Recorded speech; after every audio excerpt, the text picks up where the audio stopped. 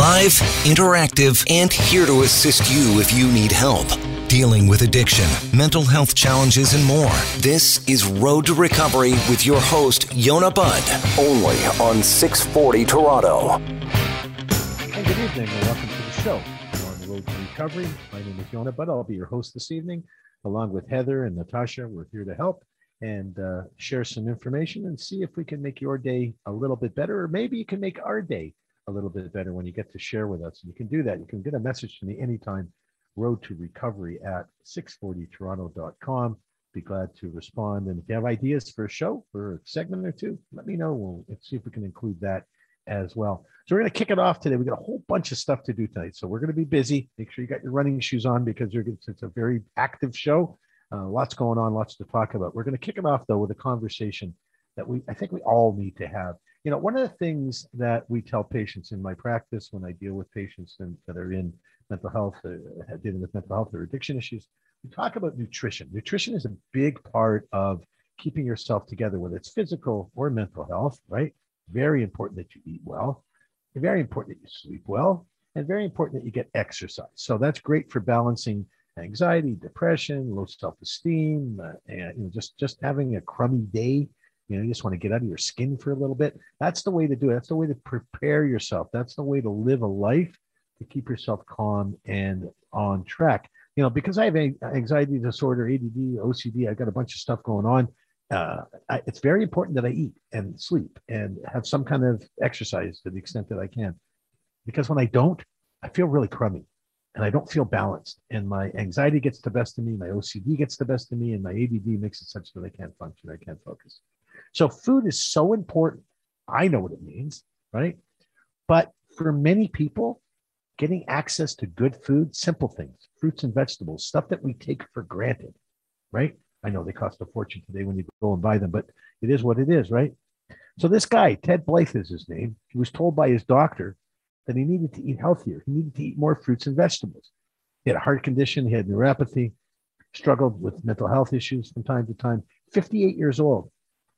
And he heard his doctor's warnings, but he has such limited income. He's on Ontario disability, which I know is up for discussion right now in the government. Government's looking at it. The Ontario government, they're looking at increasing the number, but he makes $1,169 a month, like not enough to live on, right? So when the pandemic hit, his option narrowed. The food and the food banks were going through food like crazy. Most of them had been closed. They weren't available. Programs, were starting to close down. People weren't attending. Those that were in need were really in need. So he jumped on an opportunity, part of a program that gives people with low income and chronic health problems a prescription, a written prescription. We did a show months ago, to remember, about doctors providing prescriptions for natural days, going out for walks and so on. It makes sense. So now we're talking about prescriptions for healthy food, right? But so he's participant in a program called Food RX. It's a pilot project launched by the University Health Network here in Toronto. And it's a not-for-profit food share that provides more than 200 people bi-weekly with daily delivery of delivery of fresh fruits and vegetables. So now this guy, Mr. Blythe, Ted, can make, he makes himself healthy meals. He's able to eat properly. The idea behind this Food RX program is brilliant. It's novel, but it's obvious. Giving people stable access to fresh fruits, nutritious foods, fruits, vegetables, things like that, clearly will improve their physical and mental health. It's beyond question. Prescribing food is not something I wanted to do as a healthcare worker, according to Dr. Andrew Bouzeret. He's a physician and an executive director of UHN's Gattuso Center for Social Medicine. But it's a response, he says, to a broken system. There were a record of 1.45 million visits to food banks last year in Toronto. And the latest Who's Hungry report by the Daily Bread Bank and North York Harvest Banks total represents 47% increase of the previous year. Typically year over year is 5 to 10%, 47% increase of people requiring access to free foods and healthy, stuff that they can make a healthy diet from. Food RX was launched in the spring of 2020 as a response to increased food insecurity during the pandemic. And the concern amongst community health workers were that many vulnerable people were disconnected from their usual social support. So it was really a vicious storm, or a tsunami of just bad stuff happening at the same time. But the proof is research has found that adults in food insecure households are more vulnerable to diabetes, heart disease, hypertension, arthritis, and back problems. Which, by the way, if these are people that are on limited incomes or any income for that matter, is a stress on our medical system. It's a stress on our social system, right? As in children, the risk of depression, anxiety, mood disorders, suicidal thoughts increases with the severity of food insecurity. And by the way, there are tons of kids out there that don't have a good, healthy diet on a daily basis. One of the main goals of Food RX is to illustrate how health care should be more than just what happens in a hospital visit or the doctor's office. So the preliminary data from the pilot suggests that biweekly deliveries are having an intended effect. Participants responding significant improvements in their quality of life, overall happiness, key, that's so key. We don't talk about that enough, overall happiness and sense of community connection. He's noticed Ted Blythe, our friend that we're talking about here, noticed that he feels less stressed since he's been able to eat properly. He now has the ability to have a decent meal. He sleeps better. So the pilot's intended to run for a couple of years. It's based on donations and some government funding. Shodomar Elliott, he's Food Share's Food RX coordinator, basically. And he says Food Share is behind this as well with the hospital system. Said everyone involved in the program is well aware it's a temporary solution. This cannot be a temporary solution, my dear friends, right? Because what's happening is that there's so much going on in people's lives that if they're not able to eat healthy foods, it's going to clearly have a negative impact on all the other things they do in their life. It's going to have a negative impact on their ability to eat, to function properly, to perhaps go to work, to be physically fit, and so on, right? It definitely has an impact. So let's make sure we do a better job. Please support these organizations, provide the food and care and volunteerism if you can, and see if we can make a difference. We have so much stuff coming up tonight. We're talking to Chief Psychology of Toronto's Center for Addiction and Mental Health about shelters for teenagers. We could talk about living with HIV in 2022, the stigma that's attached to that. We've got so much stuff. I've talked to my good friend Louis March about zero gun violence and what we're doing with illegal guns and kids and teens. And man, so much stuff going on that you're going to have to really pay attention. You might even have to make notes. But we're going to be back soon as we take a break here. We're going to do some more stuff here on the road to recovery. This is Yonah Budd, 640 Toronto. Addiction is a serious issue, and we take it seriously. This is Road to Recovery with Yonah Budd on 640 Toronto. Welcome to the show. Thank you so much for being here tonight, and stay tuned for some really cool stuff we're talking about. Not everything we talk about on this show, and by the way, if you don't know where you are, you're on the road to recovery, and I'm Yonah Budd, your host here at 640 Toronto. So thanks for joining us. Listen, there's lots of things we talk about on the show. Some are more difficult to manage than others. This is a very sensitive subject. For those that don't know who I am, on top of being a broadcaster, I'm also a therapist and a crisis worker, and I provide residential treatment centers and virtual treatment and all that kind of. So I'm in the game of therapy and crisis work. I do a lot of work with teenagers, a lot of work with 13 to 25-year-olds. And in the scheme of that, there's always a conversation with a parent about what to do with a kid that's not, towing the line, smoking dope in the house, not attending school, maybe violent, whatever. So typically, the thing is got to throw them out, quote unquote. That leads to a whole bunch of stuff. And that's what we're going to talk about here in this segment. But there are organizations, homeless shelters that are trying to keep kids in school. There's a unique shelter here in Toronto that deals with that. We follow a couple of teenagers in that program. But you should know that when this article came out that we're referring to, 222 of the city's 231 emergency beds were already filled. We're talking about kids in a proper youth shelter so that they're not mixed with adults, which leads to a whole bunch of other horrible stuff. But as of April 21st, there were 567 children under the age of 18 in city-administered shelters, and some 40% of those were refugees. That number has doubled since that information, that data was gathered, if you will. So what do you do? What do you do if you're a parent and your kid's not, just causing such difficulty that they just can't live at home? And at the same time, you don't want to completely ruin them and, lead them on a path of maybe more bad stuff, more toxic behavior than perhaps the reason you let them out of the house or threw them out of the house to begin with. I have an expert who's going to join me here right now. His name is Dr. Sean Kidd. He's the chief of psychology for Toronto Centre for Addiction and Mental Health, CAMH, a world-renowned facility. And I have a bunch of questions for him, so we're going to introduce him right now. Dr. Kidd, thanks for joining us. That's a pleasure. Okay to call you Sean? Absolutely. Cool. So, Sean, I don't have to get into it with you because you probably know as well as I, if not better, what the impact of a homeless kid, so to speak, or a kid in shelter has on a 15, 16, 17, 18-year-old, pretty much anybody, frankly, but certainly we're talking about kids in particular. Give us an idea of the psychological impact that being, quote unquote, thrown out of the house or asked to leave, being dismissed, not being able to live at home with your folks, the impact that has on kids psychologically.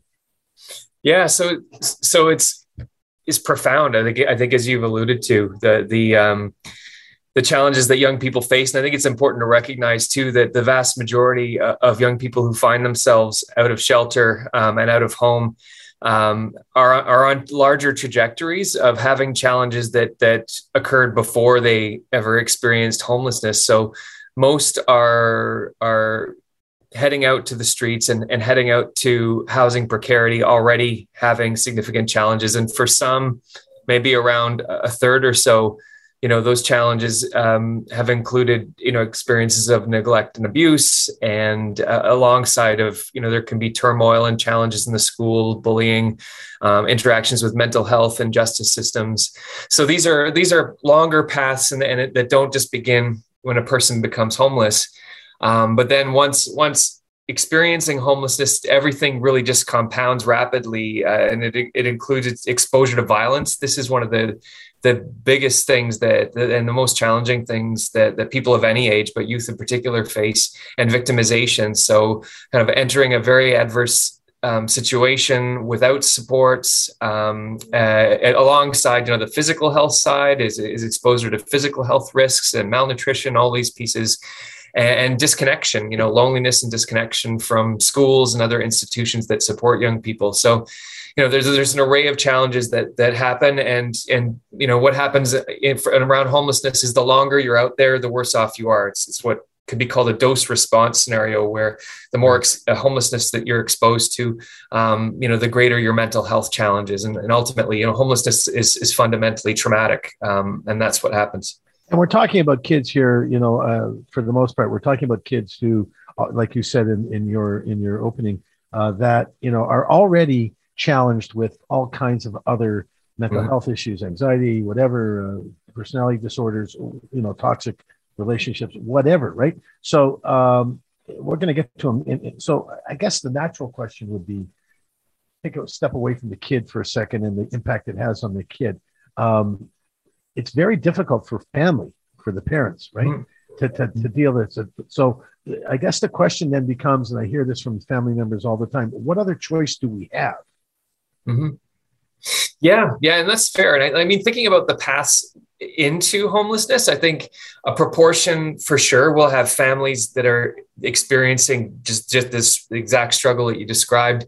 But there still are a fairly substantial number of young people who come through justice systems into homelessness or have problematic transfers out of child protection, who don't really have the benefit of having that supportive family in the background, who are concerned and are facing this dilemma. But nonetheless, you're right. There are large numbers that do have that situation. And, thinking about those families and many will be facing, these kinds of dilemmas where they sort of feel backed up against a wall in different ways. I think the main thing for those families in these tough situations is to see where they can get an opportunity to take a step back. Perhaps there could be some counseling, some support that could be sought to mediate, to help families navigate impasses, set boundaries, find some mutually agreed on expectations, and engage in a process. Because, I guess it'd be families that reach a certain point where it just can't be sorted out on their own. and whether it's through professional counseling or perhaps having other family members get involved and try and navigate pieces. Like I think for the young person, the most important thing is having some kind of contact with a stable and caring adult. Now, this might not even be mom and dad. This could be a grandparent, an aunt, and uncle, but just to sustain that one contact. So maybe if they do need to step back from mom and dad, is there another person that can be there? Because that the research shows us that having that one contact is more important in the grand scheme than it being mom or dad. Or not necessarily, of course, could be dad and mom, whatever the combination of parents might be, is having that. I love that. I think that's great advice.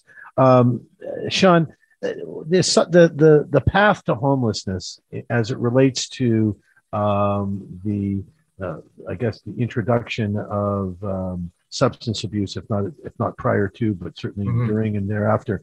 Do you have a close correlation with what that looks like? I mean, kids that are ending up in situations like this, are there generally substance issues related to their behavior, or not so much?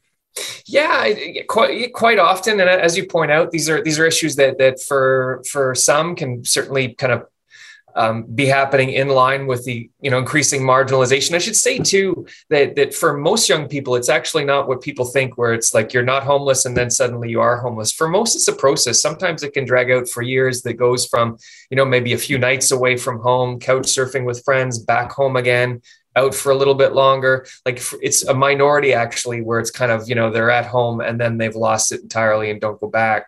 But in terms of the substance use side, is what happens in street environments is that's amplified, because especially for the youngest of people that go homeless down to the child age range, they're predators, of course, in street environments, who basically subsist off of whether it's cultivating addictions or encouraging addictions amongst people newer to the streets, and that's can often be intertwined with sex trafficking.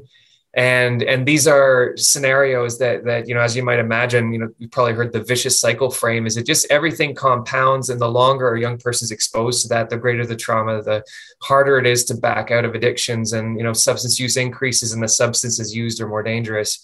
And it just gets more and more challenging. That's why many shelters and many organizations now is increasingly becoming the priority to turn young people around, if at all possible, as quickly as possible. So if you can, ideally a young person turns up at a shelter, the best outcome is if you can turn them around, and if it's with an aunt, with a grandparent, back with mom and dad, if it's, assessing, of course, you don't want to put a person back in an unsafe environment, but turning them around and getting them back out of the system as quickly as possible. That's the priority. I'm talking to Dr. Sean Kidd. He's the Chief of Psychology for Toronto City of Addiction and Mental Health. Thank you for joining us, Dr. Kidd. Certainly would like to have you come back and talk about this stuff some more. It's a difficult situation. We have a lot of situations where families have toxic behavioral stuff amongst the kids, amongst the parents. And when kids are young, even finding a treatment center of some sort is very, very difficult. That's a very difficult age to try to find the right kind of support and help for. And the Bond Hotel here in Toronto is also open to teens. They're doing an okay job. I've had a couple of kids go there and get robbed and beaten up. I mean, it's not a good thing. Love what Dr. Kidd had to say. It's important that the kids stay connected to some adult in the family, perhaps not the mom and dad where the toxic stuff all kind of took place to begin with. And I tell parents this all the time. Kids don't get messed up by themselves at 15, 16, 17, 18. They didn't get messed up by themselves. Something happened along the way, and we are where we are. So we can't just throw them away. Perhaps got to give them a break, but we got to keep in touch for sure. More stuff coming up here. You're on the road to recovery on Yonah Bud, 640 Toronto. You're listening to Road to Recovery with Yonah Bud, only on 640 Toronto. And welcome back to the show. Thank you for joining us. You are on the Road to Recovery. I'm Yonah Bud, your host, and you've dialed into 640 Toronto. We're doing all kinds of stuff tonight, trying to just shed some light on some stuff that we need to talk about to make the world a little bit better. And we have an interesting topic here. It touches my heart. I'll take you back into the 80s. Had a great friend. His name is Derek Forbes Waddell. I'm probably going to cry. His picture's up on my wall right now. He was my best friend. He was also my first gay friend. He really helped me deal with the homophobic upbringing and background that I came from. We were very, very close. He was at my wedding. He was at my kid's bar mitzvah. He was at everything we had. And he got sick in the 80s. And he was one of the first people in Toronto diagnosed with HIV. And we lived through it together. And he had 7.5 great years and succumbed to an illness caused by the degradation, the lack of his ability to fight off certain germs. I miss him every day. It was a difficult time. The world's changed since then, though, right? And we think it has. I hope that it has. A lot of people were dropping dead. A lot of gay slamming, a lot of bad stuff going on in those days. The media wasn't very pleasant. And we've come a long way since then. I have a guest this evening. His name is Alan Carpenter. He's an HIV advocate and a long-term survivor. And by the way, his mom turned 92 yesterday. So happy birthday, Florence Carpenter. Want to make sure she's hearing. And the whole world, the 100,000 people that are listening should wish her a happy birthday. You don't have to send any gifts. Just wish her a happy birthday. Alan's going to be our guest here in a second. But the percentage of people, the stigma that's attached still of the 1 in 5 people living with HIV are denied all kinds of health services because of the stigma and discrimination. We don't talk about it much anymore, but it's out there. And 80% of Canadians living with HIV have concerns about disclosing their status. They don't really tell people. They're worried about that.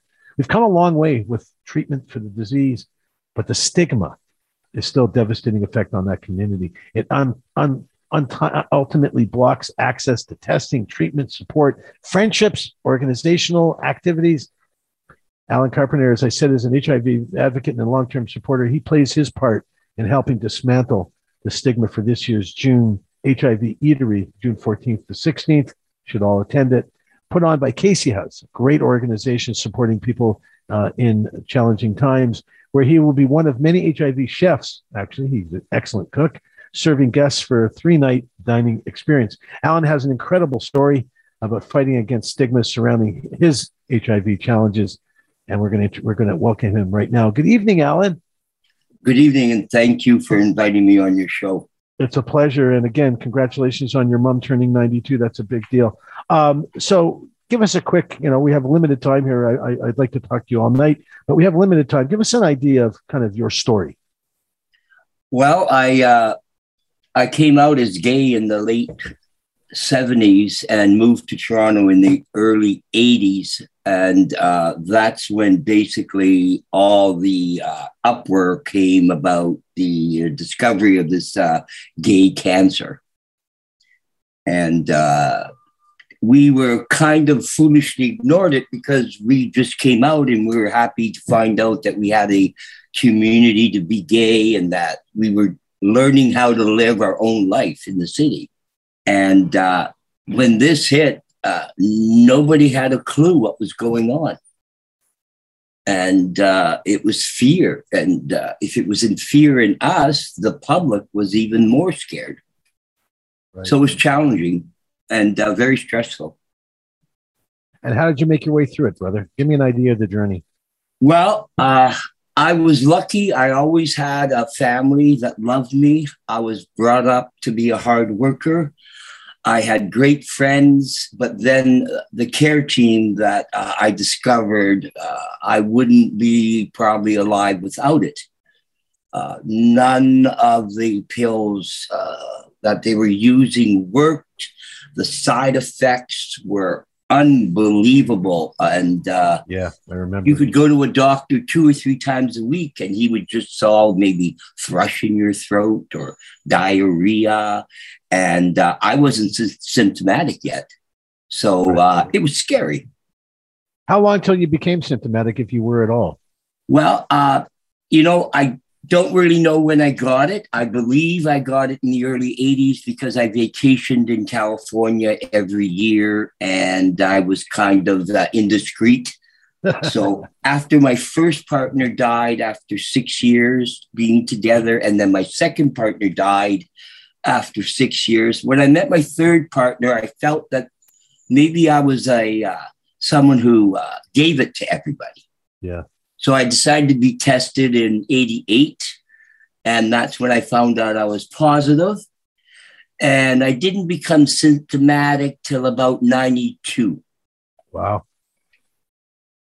So are you currently on any kind of cocktail? I am on the Cadillac of cocktails, the new 2-in-1 and 3-in-1 cocktail with no side effects. Because back in the day, we were taking 60, 70, or 80 pills. Yeah, they didn't know what pill. They didn't know what dose. Yeah. And we were being experimented on. Yeah. But I didn't mind because I wanted to find a cure. My first 2 partners were dead and all my friends were dying. It's almost like living in the middle of the opioid crisis, right? That's where I hear that same story. And every month you learn something new. T cells, I had no T cells. Then they found out about viral load. My viral load was 350,000. They told me to quit my job, go home and write a will, stay away from stress. You got a year to live. And this is in 93. I guess I hope they fired that doctor. Yeah. And it wasn't the doctor's fault because they were learning too. Yeah. And once you get a good doctor and you realize that you have to do the work, you have the responsibility to do your part. You can't sit there and say, poor me. You have to say, okay, I can't work. This is my job. What do I have to do? And then by the time they got the right pills, this cocktail comes out. Yeah. They got the right dose, things like diarrhea, projectile vomiting, thrush, KS. My first lover went blind, wasting. All that ended. So let me ask you something and move on a little bit if you don't mind. I mean, I'd love to hear the whole story, but give me an idea of the current hardships that people with HIV are facing in 2022 in terms of stigma, discrimination. I touched on it a little bit, but actually living through it and being someone that's out there advocating to make the world a better place for those that are suffering with HIV or have HIV disease. Give me an idea what that discrimination and stigma looks like today. Well, I'm surprised that the amount of it that is still there. I'm always shocked when something happens to me, an incident, and it hurts. And when Casey House found out in 2017 that 53% of Canadians wouldn't knowingly eat a meal cooked by someone who is HIV, I said, oh my God, what's this? They can't get it from my food. So they started a Smash Stigma campaign, and we did the first June's HIV eatery, and they even made a documentary about it. And it was so joyful to educate people. Give me an idea, excuse me, about the event at Casey House right now. What's the event coming up? This is the 4th one I'm doing, and it's June's HIV Eatery, which is sold out. It's on June 14th, 15th, and 16th. And can people come? Can they make contributions? Can they make donations? Tell me how this works. Always make donations to the Casey House Foundation in any way, shape, or form. Okay. There's so many volunteers, peer programs. I'm part of an outpatient day program. I'm a senior now. I'm disabled. I'm a cancer survivor. I need them more now than I needed them 20 years ago. Amazing. And go ahead. And, even today, I got a rash about 3 months ago, and a qualified skin doctor said, I got the rash because I'm HIV. That's like, I'm not an HIV person. I'm a person living with HIV. I love it. And that's where Casey House comes in, because not only do they listen to people, their first question is, how can I help you? So many people don't know how to hear. Yeah. And this Casey House group hears us and does what they can to give us some quality of life, because that's all we want. We want quality of life. We want to be a part of society. We want to love people, and we want to pay back. We want to help people. I'm talking to Alan Carpenter. He's an HIV advocate and long-term survivor, and just a really cool guy. If you've been listening in, you just want to take the guy and give him a hug. I certainly do. I want you to pay attention, though. June is HIV and Eatery, June 14th and 16th. Make sure you get out there, support Casey House and all the work that they're doing. Thanks for being here with us, Alan. We'll have you back on again for sure to see how things are moving forward. When we come back, we got more stuff to do. You're on the road to recovery. I'm Yonah Budd, 640 Toronto. Welcome back to Road to Recovery with Yonah Budd, only on 640 Toronto. Okay, well, welcome back to the show. Thank you for joining us. This is Yonah Budd here, and you're on the road to recovery here at 640 Toronto. Thank you for joining us. We know you have other choices, and we're glad that you chose us. As we continue our show tonight, just sort of highlighting some things that we think, you'd like to find out about, maybe make you feel a little better, sleep a little easier at night. So one of the things that kind of been not a pet peeve of mine, but certainly something that I've been paying a lot of attention to. So there's a backstory. So about, a year and a half ago or so, when I was interviewing to be a host here at 640 and guide you through this couple-hour period on Saturday night, one of the guys that interviewed me is a fellow named Larry Gifford. He is the national content guy, I think, the national director, Talk Radio. Actually, he's my boss. He's my boss's boss, to be honest with you. But when we first met, we kind of kicked it off, really clicked on all kinds of cylinders. One of the cylinders that really worked for me is that my friend Larry is also living with Parkinson's disease. And when I say living with, I mean like living with. The man is active. He runs a big organization. He's involved in some really cool stuff, which we're going to continue to talk about here. He's been on the show before. And I really got into his personal voyage and challenges and just what made him him and the kind of guy that he is. And that was kind of really one of the things that steered me here versus other options, because I liked who he was and I liked who the people below him were, and we're all kind of lined up. Anyway, don't want to get into this whole love fest. So getting to know Larry and what was going on with Parkinson's, because I really didn't have much exposure to it, didn't know that many people with it. Now I know tons. I became something called a PD Avenger. And fortunately, I don't suffer with Parkinson's disease, but being part of this organization allows me to participate in some way and be active. So what we're talking about tonight is PD Avengers, 5,300 members, 100 plus partner organizations represented in 83 countries. And frankly, before Larry got involved, it was just known as the Michael Fox organization. And they did a bunch of good stuff, but not what they're doing now. Larry's my guest. He's joining me this evening, and welcome to the show. It's because it's still maybe late afternoon in Vancouver, right? That's all right. I can pretend it's later. There you go. Anyway, buddy, welcome to the show. So I've been following you on social. You're a busy guy. Like you're like globe trotting and running around. And frankly, every picture I see, and I see many, I don't see a cane, I don't see a walker, I don't see anything. And my first question is, how are you managing and doing all this and fighting your own challenges? Yeah, so I sometimes have walking poles if I know I'm going to be at a big crowd, or if I know I'm going to be like in an airport. Right. If I need space or circumference because I get anxiety. Right. But I've done a lot of physical therapy to get my gait, so where if I'm just doing a normal trip or just around the block or whatever, I don't need my poles anymore. But I used to use them almost all the time for walking. So that's a positive story, right? Like, I mean, that's moving in the right direction. So listen, go ahead, please. No, I was just going to say that's the one thing that even people with Parkinson's don't realize is just because you have restrictions today doesn't mean that you can't address them. The physical therapists, the occupational therapists, the vocal therapists, I use them all. Amazing. So I watched a show called Ray Donovan. I'm now watching it, I think, for the third time because there's nothing else on TV. It sucks. And one of his brothers, his name is Terry, developed Parkinson's disease. They say he was hit in the head a lot when he was a fighter. It's all about the boxing family, so to speak, and gangsters and so on. Anyway, without getting into it. So in one of the episodes, Terry had implants because you could see the scars on the top of his forehead. And it shows him now many episodes later with these implants. His shaking has stopped. He doesn't have the same severity in terms of how the disease manifests itself and so on.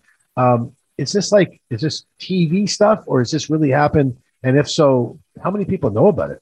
Well, no, it's one thing that can work for some people.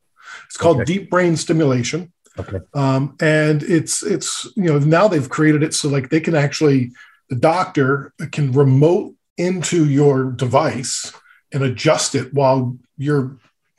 One of my friends was actually on a ski hill and had it done. Wow.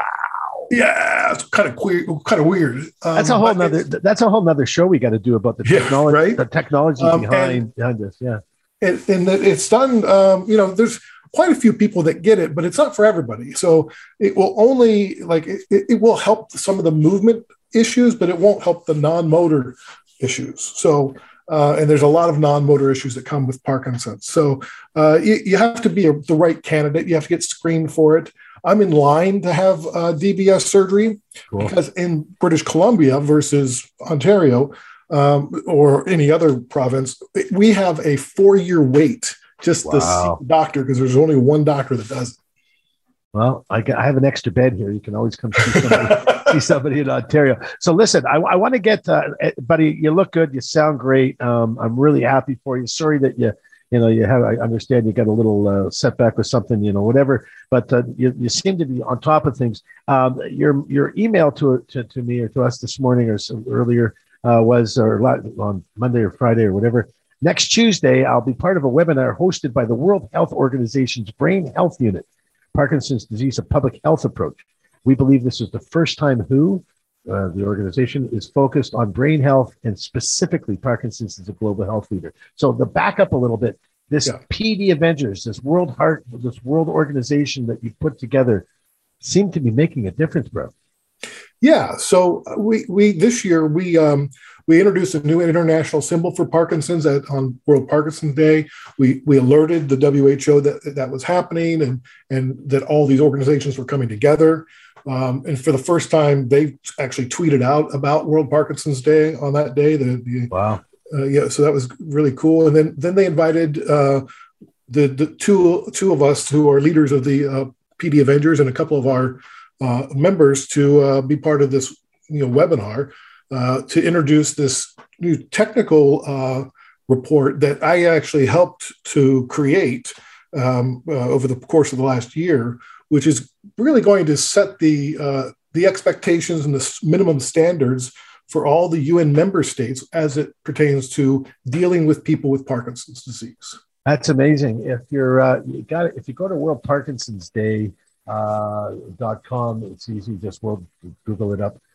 There's a new symbol, and it's called the Spark, and I love it. By the way, I'm waiting for my hat, my T-shirt, my cape, something. Right? I mean, I'll donate more money. Maybe I'll get something soon. But the Spark is our bolt of energy and inspiration for the global Parkinson's community. Larry, it's a home run. Yeah, no, it's great. I just put together a video from all the stuff that around the world. I mean, I probably have something from most every country around the world. We really embraced it, and all the feedback's been really positive about it. What's the I don't ask you what the end game is, because the end game is treatment and or being able to eradicate Parkinson's like any other horrible life-threatening disease. But in terms of the goal for PD Avengers and all these this growth, this international growth, where are you going and how are you going to know you got there? Well, so part of it is to be taken seriously on the international stage, and so that's happening as we grow. Sure. Yeah. And we want to be a loud, uncomfortable, ever-present voice, just adding urgency to the cause of ending Parkinson's. So one would say, and maybe this isn't appropriate, and I might get fired, but you almost want to do a Black Lives Matter approach here, right? Make enough noise. I mean, that's an organization I look at that really got a lot of attention. And you could take a lot of examples. Polio, for instance.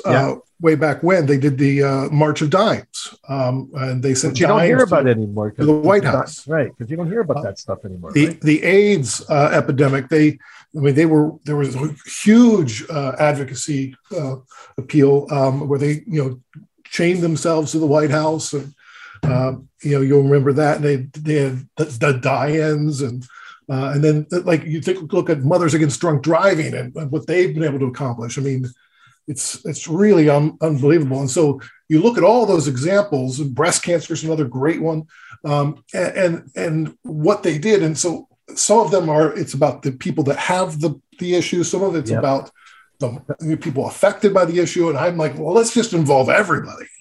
Right.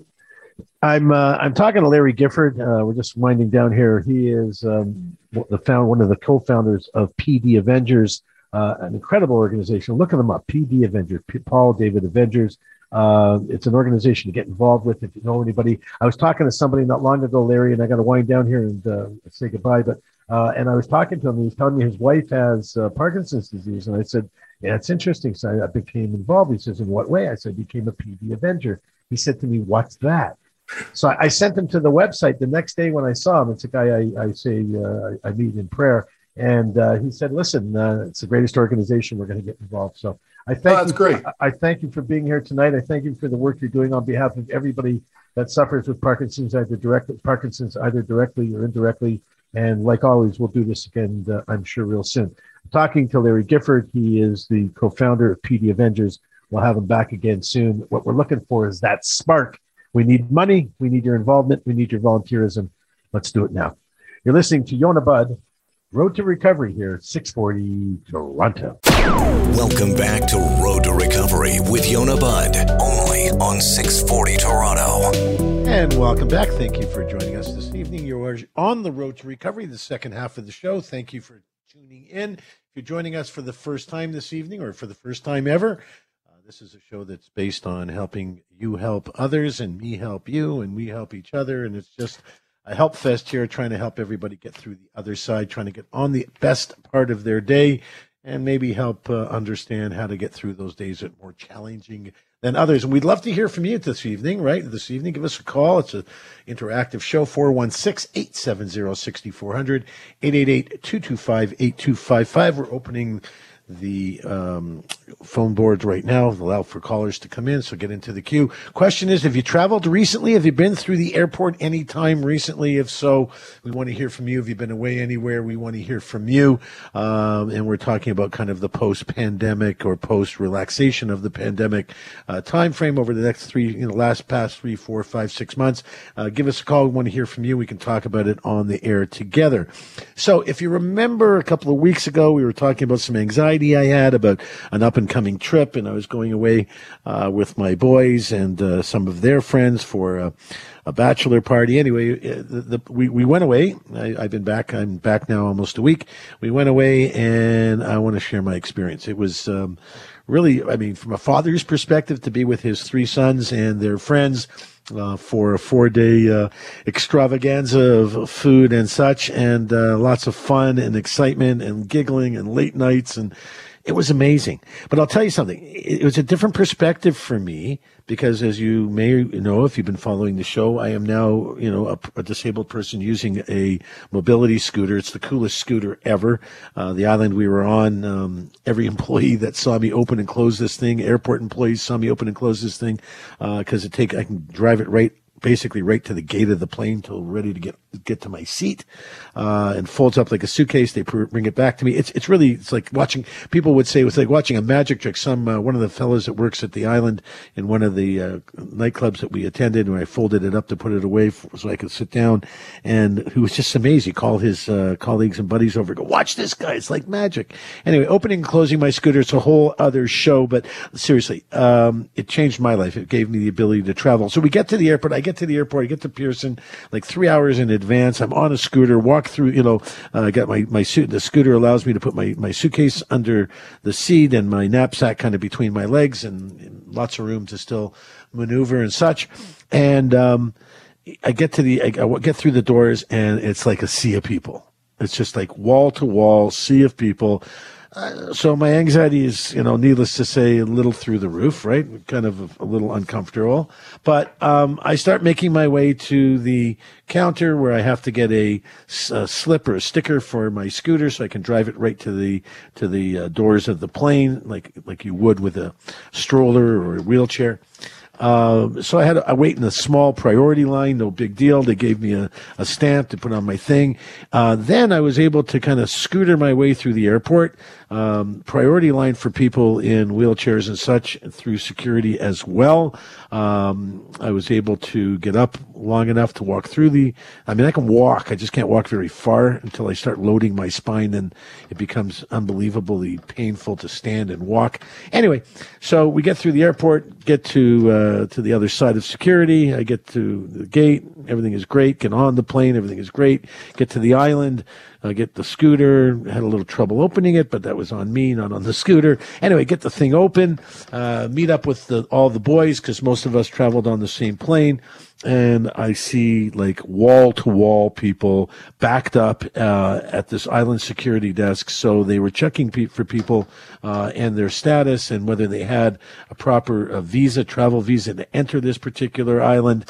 And, they're just, by the way, just doing the paperwork to get ready for the trip and providing the necessary data to get one of these passports, if you will, travel passports to get to this island, made it very clear that anybody allowed to travel to this island could not be sick, must have had at least 2 vaccines, and provide all kinds of necessary paperwork. And it wasn't just simple paperwork. You had to provide where you got the vaccine, the date you got that vaccine, who administered the vaccine, the address, the phone number, the lot numbers of the particular vaccine, and so on. So it was very, very stringent. It took me twice to get passed, if you will, to get cleared, to get the approval. I was freaking out, you can imagine, through the whole thing. Anyway, it all worked out well. It took us forever. I ended up going through a lineup for residents, because that's where someone said you're supposed to go with a wheelchair or a scooter. Anyway, they weren't happy about it, but they let me through, and then I had to wait almost an hour and 20 minutes for everyone else to get through the line. So traveling anywhere these days is a pain in the bum, especially, places like, nice island, and all islands are nice, places where there are people coming to visit resorts and stuff on different parts of the world. And getting out of Canada, getting in and out of Canada, as I'm sure you've read, heard, or watched on any of the media that's out there. Our friends at Global have been doing a lot of work on Global TV, been doing a lot of work. We've been talking about it a lot on various shows throughout our radio network, and in all the other forms of media that's out there. People are talking about the poop show, if you will, and being kind at the airport as it relates to being able to come and go. Anyway, get to the hotel. Everybody's loving me on the scooter, getting all kinds of staff support, getting through lineups, getting to my room. I get to the front door of my hotel room. One of the hotel people that was helping me said, would you like a disabled room with better access? I said, no, man, I'm good. He says, well, it's going to be hard to get the scooter in through the door. I said, no, watch this. And of course, flipped my scooter, did the magic trick in less than 10 seconds, folded it into a suitcase with a trolley in trolley mode and rolled it into the room. It was amazing. But got to remember, I'm a guy that, I try to look good. I've got, long hair. I've got a short beard. I try to dress, in a way that is, kind of current, as best I can without kind of being out there. So I try to be as cool as I can, right? I mean, I'm an older guy. I'm traveling with a bunch of guys. They're all 30s, 40s in great shape and muscular, and they're all monsters, right? You can imagine me scootering around this island through all these nightclubs and restaurants and various other things that we went to, and pool areas.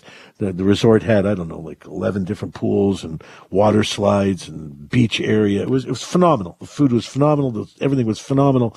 I was in the Bahamas, by the way, and I stayed at the Grand Hyatt in an area called Bahamar, where the kids that's where they put this thing together. So I tagged along, and it was fabulous. I can hardly wait to go back. The people of the Bahamas are amazing. They're kind. They're generous. They're welcoming. They're happy. Oh my God. I spent 7 days with people that are happy. Everybody there was happy. Nobody was dragging themselves around. It was incredible, uplifting to say the least. But I also found that guests were kind of accommodating. So getting around this big complex on a scooter, with not a lot of disability access, so you had to find the right ramps. Took me a couple of days to find my way around because it's a big maze of pools and hotels and various things going on. But people were really nice. When they could see me sitting by the door waiting for someone to open it, someone would come and open it. Kids mostly, which was really, really nice. But my perspective, really, from traveling now as a disabled person on a four-wheel scooter, is that the world's pretty good. and people are generally pretty kind and pretty understanding. And of course, it has a lot to do with how you approach them too. So, I mean, I was buzzing around the place going, old man on a scooter, watch out, beep, beep, right?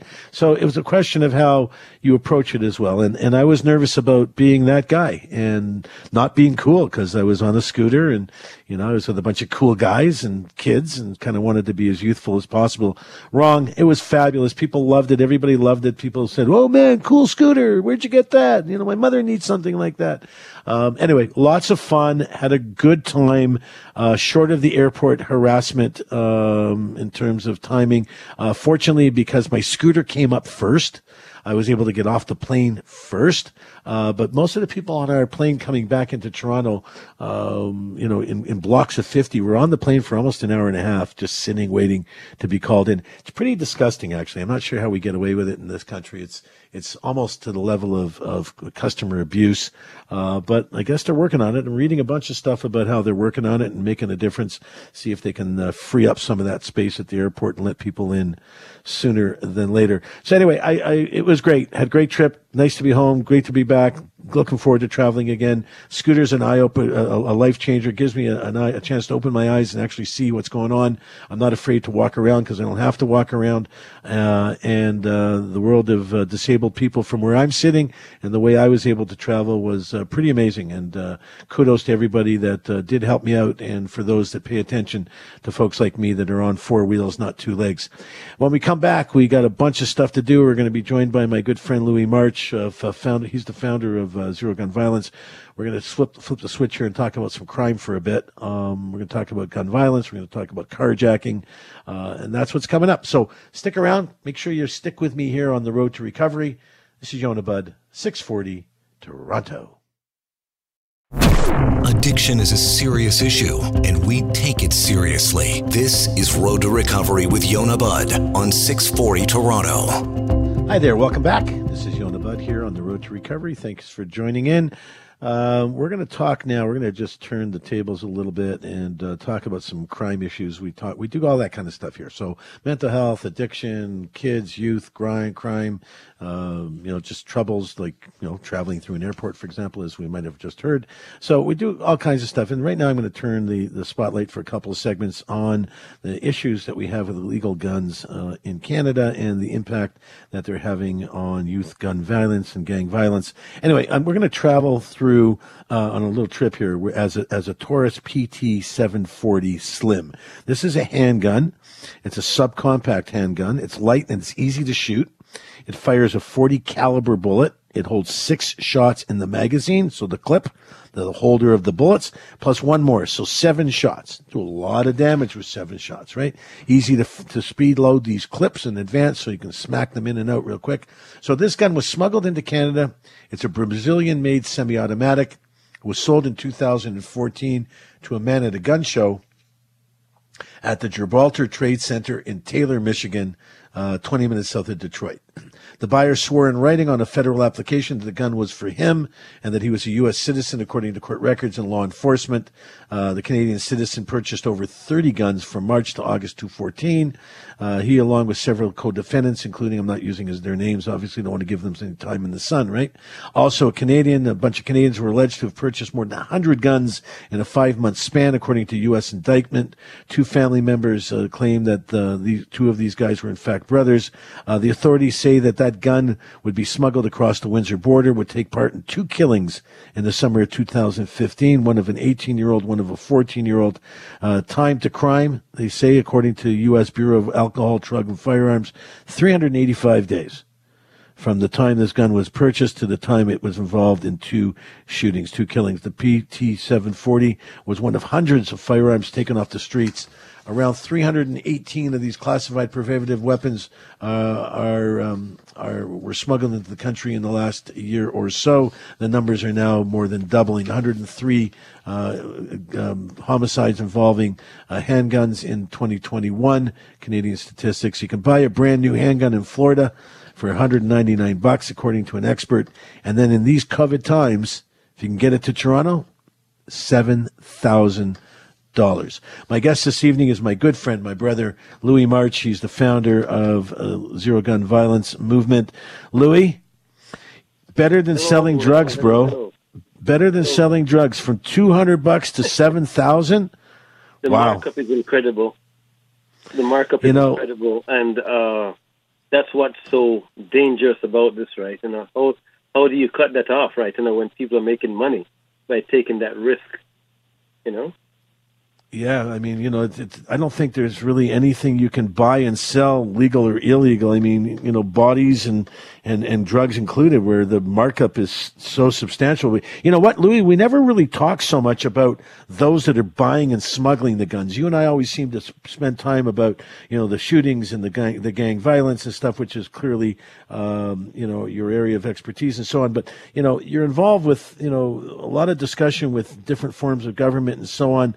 And you refer to them, and I think properly, as stakeholders. Well, what's the status of the stakeholder discussion these days? I know that you were telling me, I think a couple of months ago, you were on the show as well. We were talking about the up and coming discussions amongst the stakeholders, funds, 380 odd million being invested in, trying to reduce gun violence in Ontario. Where are we for real, bro?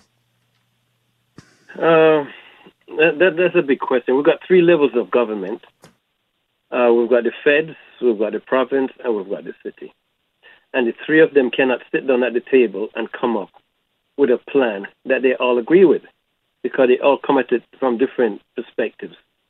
The stakeholders also, we know who they are, but when you bring them to the table, can they actually work together? And the solution to the gun violence problem is we've got to demonstrate that we can work together. We can collaborate, we can coordinate, but everybody seems to be working in silos. The data that is being distributed is incomplete. It's very spotty at best. Right. So even when you're making decisions regarding policy, you don't have the accurate data in front of you. And that's one of the areas where the stakeholders have to demand more accurate and reliable data. And if you have that in front of you, maybe we can come up with some proper solutions. Well, what data are you talking about, Louis? Like, what kind of, what data? We're talking to Louis March, by the way. He's a co-founder or the founder of Zero Gun Violence Movement. What are you talking about? Like, in particular, where the data that you're referring to? What kind of data are we looking for, and how is that going to make a difference? The data is the guns that are being stopped. Where are they coming from? Who's bringing them across the border, and how are they getting into the communities? So the government can tell you how many guns they stopped at the border, but they cannot tell you how many got through, right? And then when they do get the data, when they do have the information, a lot of stuff is still under investigation. So they really can't tell you the full scope of what they know. And then people are trying to make decisions. Like these kids that are using the guns, they're not the ones that are smuggling the guns across the border. Of course not. They're the ones that are the first ones that will be stopped and searched. Right. So there's middlemen in there. Who are they? What are the charges? What are the sentences? Like, we have to know more information about the roots of the guns. Like, is it I-75? Like, which states are involved? Well, you bring that up. That's, part of the article I was referring to here says that the data, here we go here. We're talking about the data from along these particular, starts from Florida. They say basically I-75 takes you from Florida right up to Michigan. And that seems to be the path that most of these guns are traveling on, and they're being wrapped up in plastic and put in gas tanks, transport trucks, or in rare cases flown over the border via drone. That's the thing now. People are smuggling 3, 4, 5 guns using a drone. I don't think, buddy, I don't know if we're going to be able to actually keep track of this stuff. I think it's just out of control, like you say. And it's changing in front of us, the methods of bringing them across. Because we know that 80 to 85% of the guns found at crime scenes in Toronto are illegal guns smuggled across the border.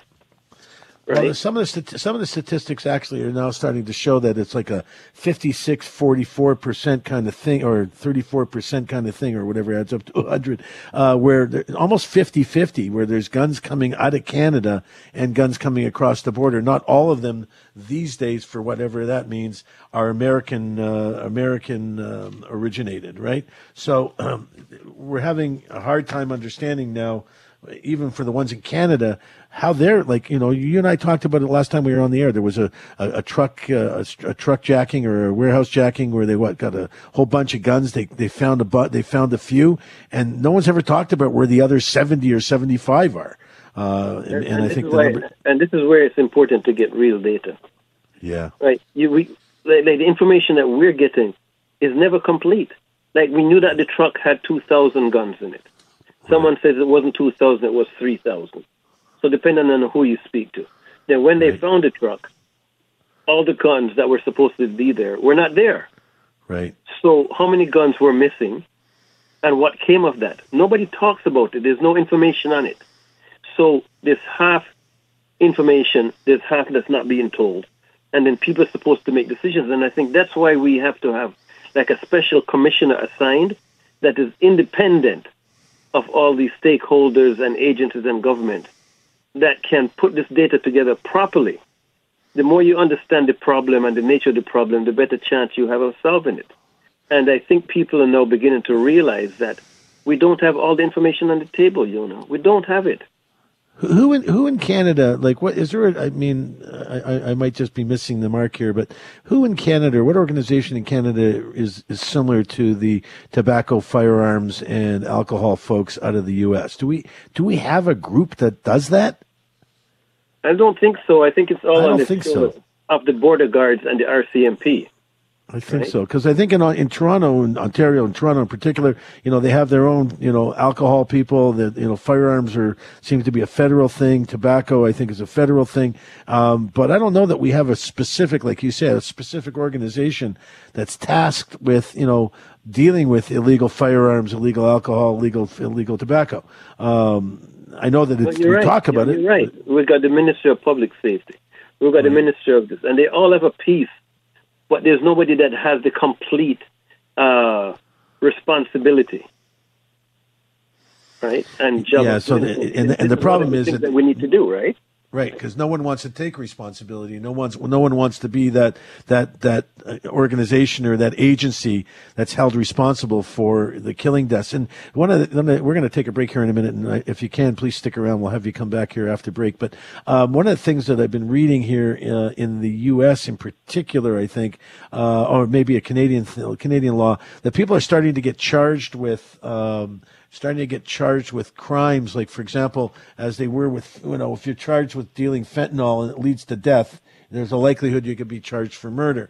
They're now suggesting the same thing, that people should be charged with criminal negligence causing death after the gun had been sold. So someone caught selling the gun is as responsible, perhaps, as much as the person pulling the trigger, and I think that might make a difference. As soon as we come back here, we're going to continue the discussion with my good friend Louis March. He's the founder of Zero Gun Violence Movement, and we need him now more than ever. You're on the road to recovery. This is Yonah Budd, 640, Toronto. You're listening to Road to Recovery with Yonah Budd, only on 640 Toronto. And welcome back. It's 10:33. Do you know where your children are, your loved ones? If not, you should probably find them. If you can't find them, pets included, by the way, you should reach out to 911 and get the help that you need. Give us a call here sometime if you need some help, 416-870-6400, or you can call me anytime, 877-777-5808, 877-777-5808. Be glad to help you, or send us an email here, roadtorecovery@640toronto.com. We're talking to my good friend, Louis March, founder of Zero Gun Violence Movement. We're talking about gun violence, guns in particular. Canadian Border Service Agency seized a vehicle recently. Inside the vehicle was a so-called trap compartment, hidden compartment, often costs many dollars to manufacture and install. Secreted 20 firearms, including several 40 caliber Smith & Wesson handguns, 7 or 9 millimeter Taurus pistols with silencers. So you don't need a silencer if you're going to hunt for anything, right? You only need a silencer if you're going to hurt somebody. You don't want anybody to know. Anyway, so these were traced back to southern Florida. Bottom line is that we're understanding now, according to Global News, that the flow into Canada, that the criminal agencies are now understanding that Texas has become a leading source with about 160 weapons, Florida with third at 159, Georgia and Michigan. So we're now understanding this I-75 corridor, Louis. Welcome back. Louis March for the Zero Gun Violence Movement. Louis, we're now understanding this I-75 corridor from Florida up through the Great Lakes. That seems to be where the ATF and the American folks see the trafficking. I don't get, I guess our borders are porous, bro. I think that's an accurate statement. The thing is, even with the I-75, so we know which guns are coming along there. We know the routes that are taken. But it's the other routes that we're not talking about. Right. Like, are there trains? Are there buses? Boats. Are there boats? Right? So the criminal mind does not have a pause button. They do not take a break. They reimagine their business and the best way to do their business as laws, policies, regulations change. Right. So we have to be ahead of this. We have to be coordinated. We need a central database with accurate data, and they must be willing to share the information that they're getting across the nation. And this is what's lacking right now, and it's desperately needed. And I don't want it to be like a political agenda item. We need experts at the table, because the political agenda is politically motivated for political reasons. So let me ask you something. On that, and we have to get to the core of this. So let me ask you something. Okay, let me ask you something. You've been at a bunch of meetings. I assume that these meetings are still carrying on with different stakeholders. You've been to the feds, you've been to the province, you've been to the city, and back again a bunch of whole different times. We're good friends, right? So, but at the bottom line, when I see you sometimes, I see your eyes and I hear your voice, I get the impression that you're just seeing yourself spinning your wheels and chasing your tail. Like, do you feel you're making progress, or that clearly the work you're doing is stellar, right? So people need to understand this is the man who's behind all these community support groups and helping the families of those that are lost people in gun violence. Without him and his crew, there's nobody out there doing this. And that includes friends of ours like Marcel Wilson and his team as well. So, Louis, the question is, are you making any progress? Sometimes I think it's one step forward, two steps backward. There's incredible people out there doing incredible work, but it's just that it's not coordinated, because a lot of these stakeholders, these people, have difficulty working together where they have to share information, right? Sometimes they're competing for funding. Sometimes they're competing for clients. At the government levels, we have a Premier of Ontario that says he's from the old school. He believes in putting more boots on the ground. Right. So he takes $25 million from out-of-school programming, and he gives it to the police, who tell them that we cannot police ourselves out of this problem by ourselves. We need investment in communities. We need partnerships with communities. So where's that money? Where of the $321 million that's being spent towards this, or put towards this? I think that's Fed money, if I'm correct. Where's that? Like, you guys, you and your team, we are not seeing it in the community. I don't get it. Like, we're not. It's all a policing function. So now the policing is changing the way they have to police. They're policing, plus they're doing social services now, right? Because they have to spend the money, and they have to show that it's not only a policing budget, it's how do we work in the communities. So today in Toronto, the mayor announced that they're going to increase the amount of community policing officers, right? And they're going to be walking, they're going to be talking, they're going to be engaged in community. But it has to be more than that. It has to be, how are the guns getting across the border? How is our intelligence? How is our technology being used? How are the border agents being trained, right? We have to stop the flow of guns into the country. And we also have to learn we have to start investing and building up these communities where poverty and crime is rampant. It's not rocket science. if you talk to any of these kids, and I do, that are involved in gang violence, either the peripheral or actually in the middle of it, we both know many of them, and you talk to them about carrying a gun, accessing a gun, buying a gun, flipping a gun to somebody, holding a gun for somebody. That's a thing for young kids, right? 12, 13, 14-year-olds holding guns for their older brothers or cousins or uncles or people like that. There's no fear, bro. There's you talk to these 14-year-olds and you stare them in the eye and they talk about carrying a gun in their waistband, just same as wearing a pair of running shoes. What you just said is so, there's no fear. There's no fear. In fact, they feel more emboldened, more empowered by traveling with the gun. And they're taking it into places where the least provocation is reason to pull the gun and show it. So you're not going to pay $1,500 for a gun and just walk around with it for show. Right. You have to take it to another level. And you're waiting for the provocation to use it. But then when you have the young ones carrying the guns for people that are over 18 because the charges are going to be less, that's a different ball game. Right? And people have to understand it's not the 14-year-old spending the $1,500 for the piece, for the weapon. It's out there holding it for someone who can clearly afford that.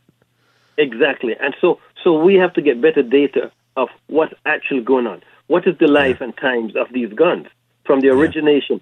And also, you alluded to it earlier on about the charges, like accessory to crime. Like if the gun that you brought across the border was responsible for 2 homicides,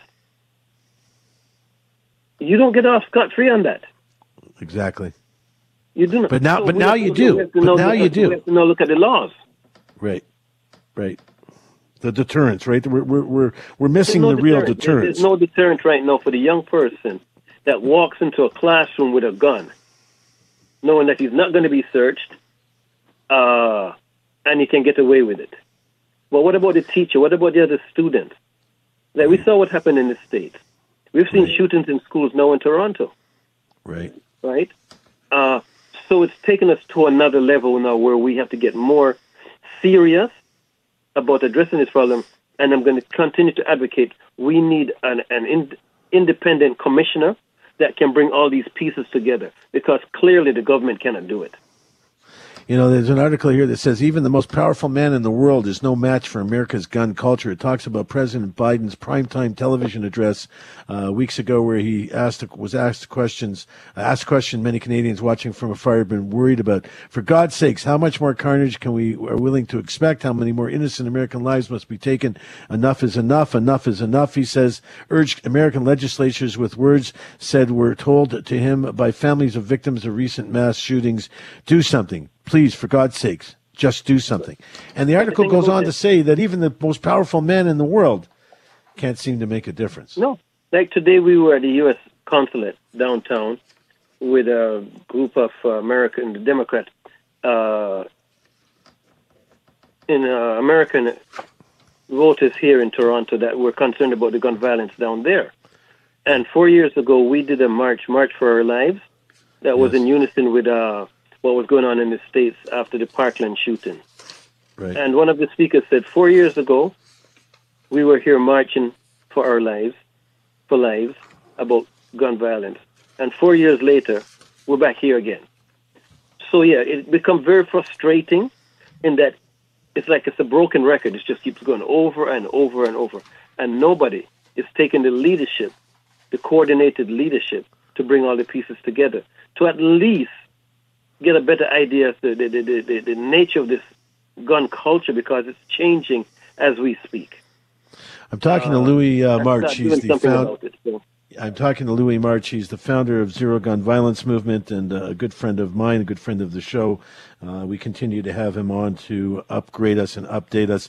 It's one of those things, where you see people in the streets and you talk about how horrible the homeless situation is. And, you're on your way to your car from a restaurant and you see someone kind of lying in the middle of the street on your way to the parking lot or wherever your car's parked. And what do? We kind of just step by them and move around them and, kind of say, oh, how sad, and keep going. It's that same approach to guns violence.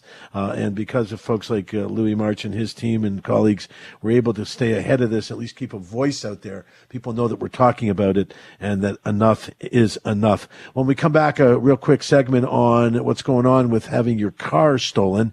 Big issue out there with black market situation with cars being stolen at gunpoint, knife point, bat point, through violence, without violence, using tools. When we come back from break, we're going to talk about that a little bit, see if we can save you from having your car ripped off right from under your nose.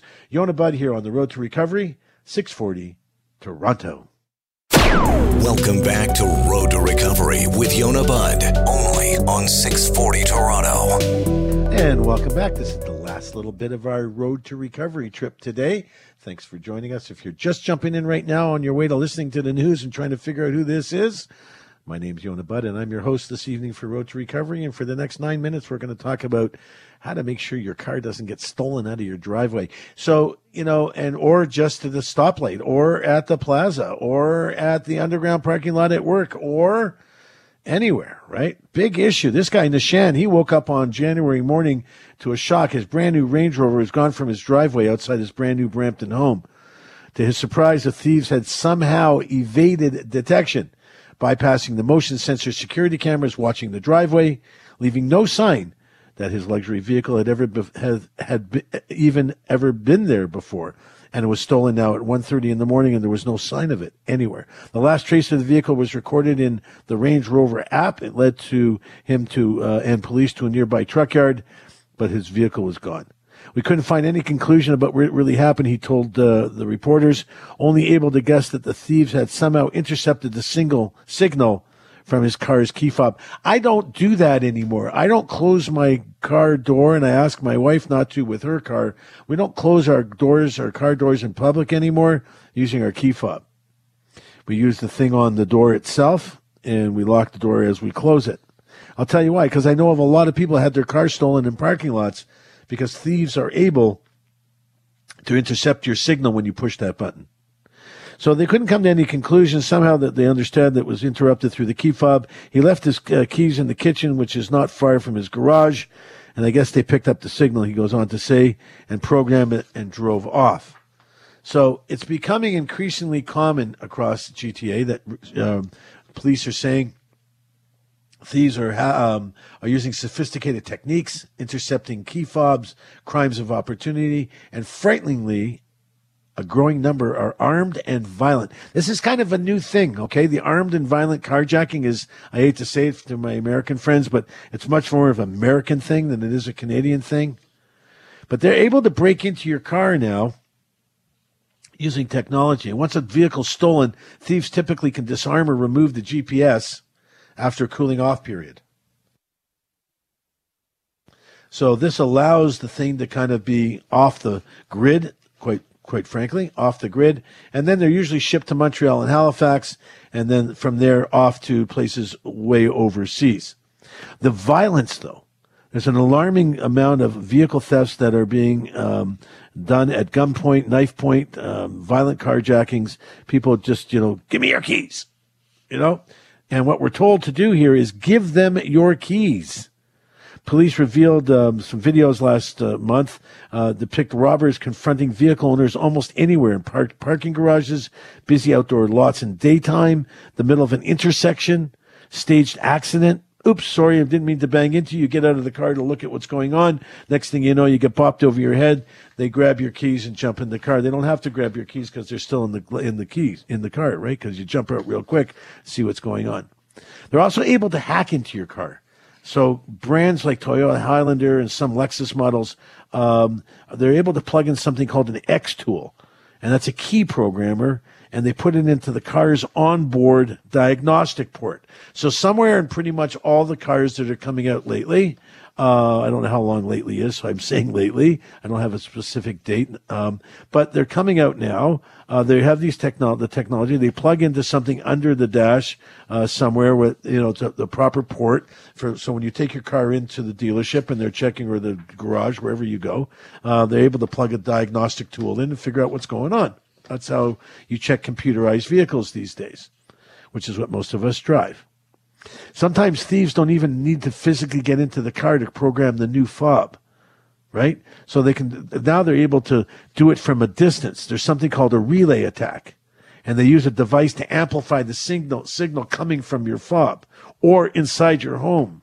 So if the fob is sitting inside the home, let's say inside your front door, and your front door is close to the outside of close to the street, which most front doors are, versus, somewhere out of the way, maybe, way into the house, maybe in a drawer, maybe into a cupboard. These days we're talking about people putting them into devices or into cabinets that are designed specifically to block the amplification of your car fobs to the outside world, so to speak.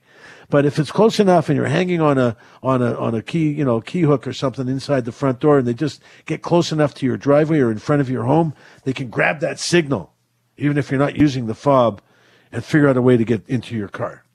There's definitely huge technology, but these devices are not cheap. They're 10, 15 grand, $8,000, $7,000. Not your average 14, 15, 20, 19, 18-year-old. These aren't the people that can afford these. This is organized stuff, right? The people grabbing you at gunpoint and bat point and knife point, they are the ones that are, not sophisticated, don't have an investment in the right technologies and so on. Much more violent. So there are things behind the rise of violence, right? It's simple. Taking a car has been left unattended and running. How many people in the day, I used to do it all the time, I don't anymore, would, go outside, start the car in the winter, come back inside, finish your coffee, finish getting ready, get back inside and drive away. So modern cars today have that advanced, remote start function, if you will, right? But for the most part, that's what people used to do. Not so much anymore, because you don't have to be very sophisticated to jump in some guy's car that's warming it up and drive away. But now what do you do with it, right? What do you do with the car? These folks have all kinds of access to people who are shipping them in containers to places around the world where they're getting 3 and 4 or 5 times what they're worth. So how do you protect yourself? Number one, never, ever fight back if someone's trying to take your car. Don't resist. Give them what they need and let them walk away.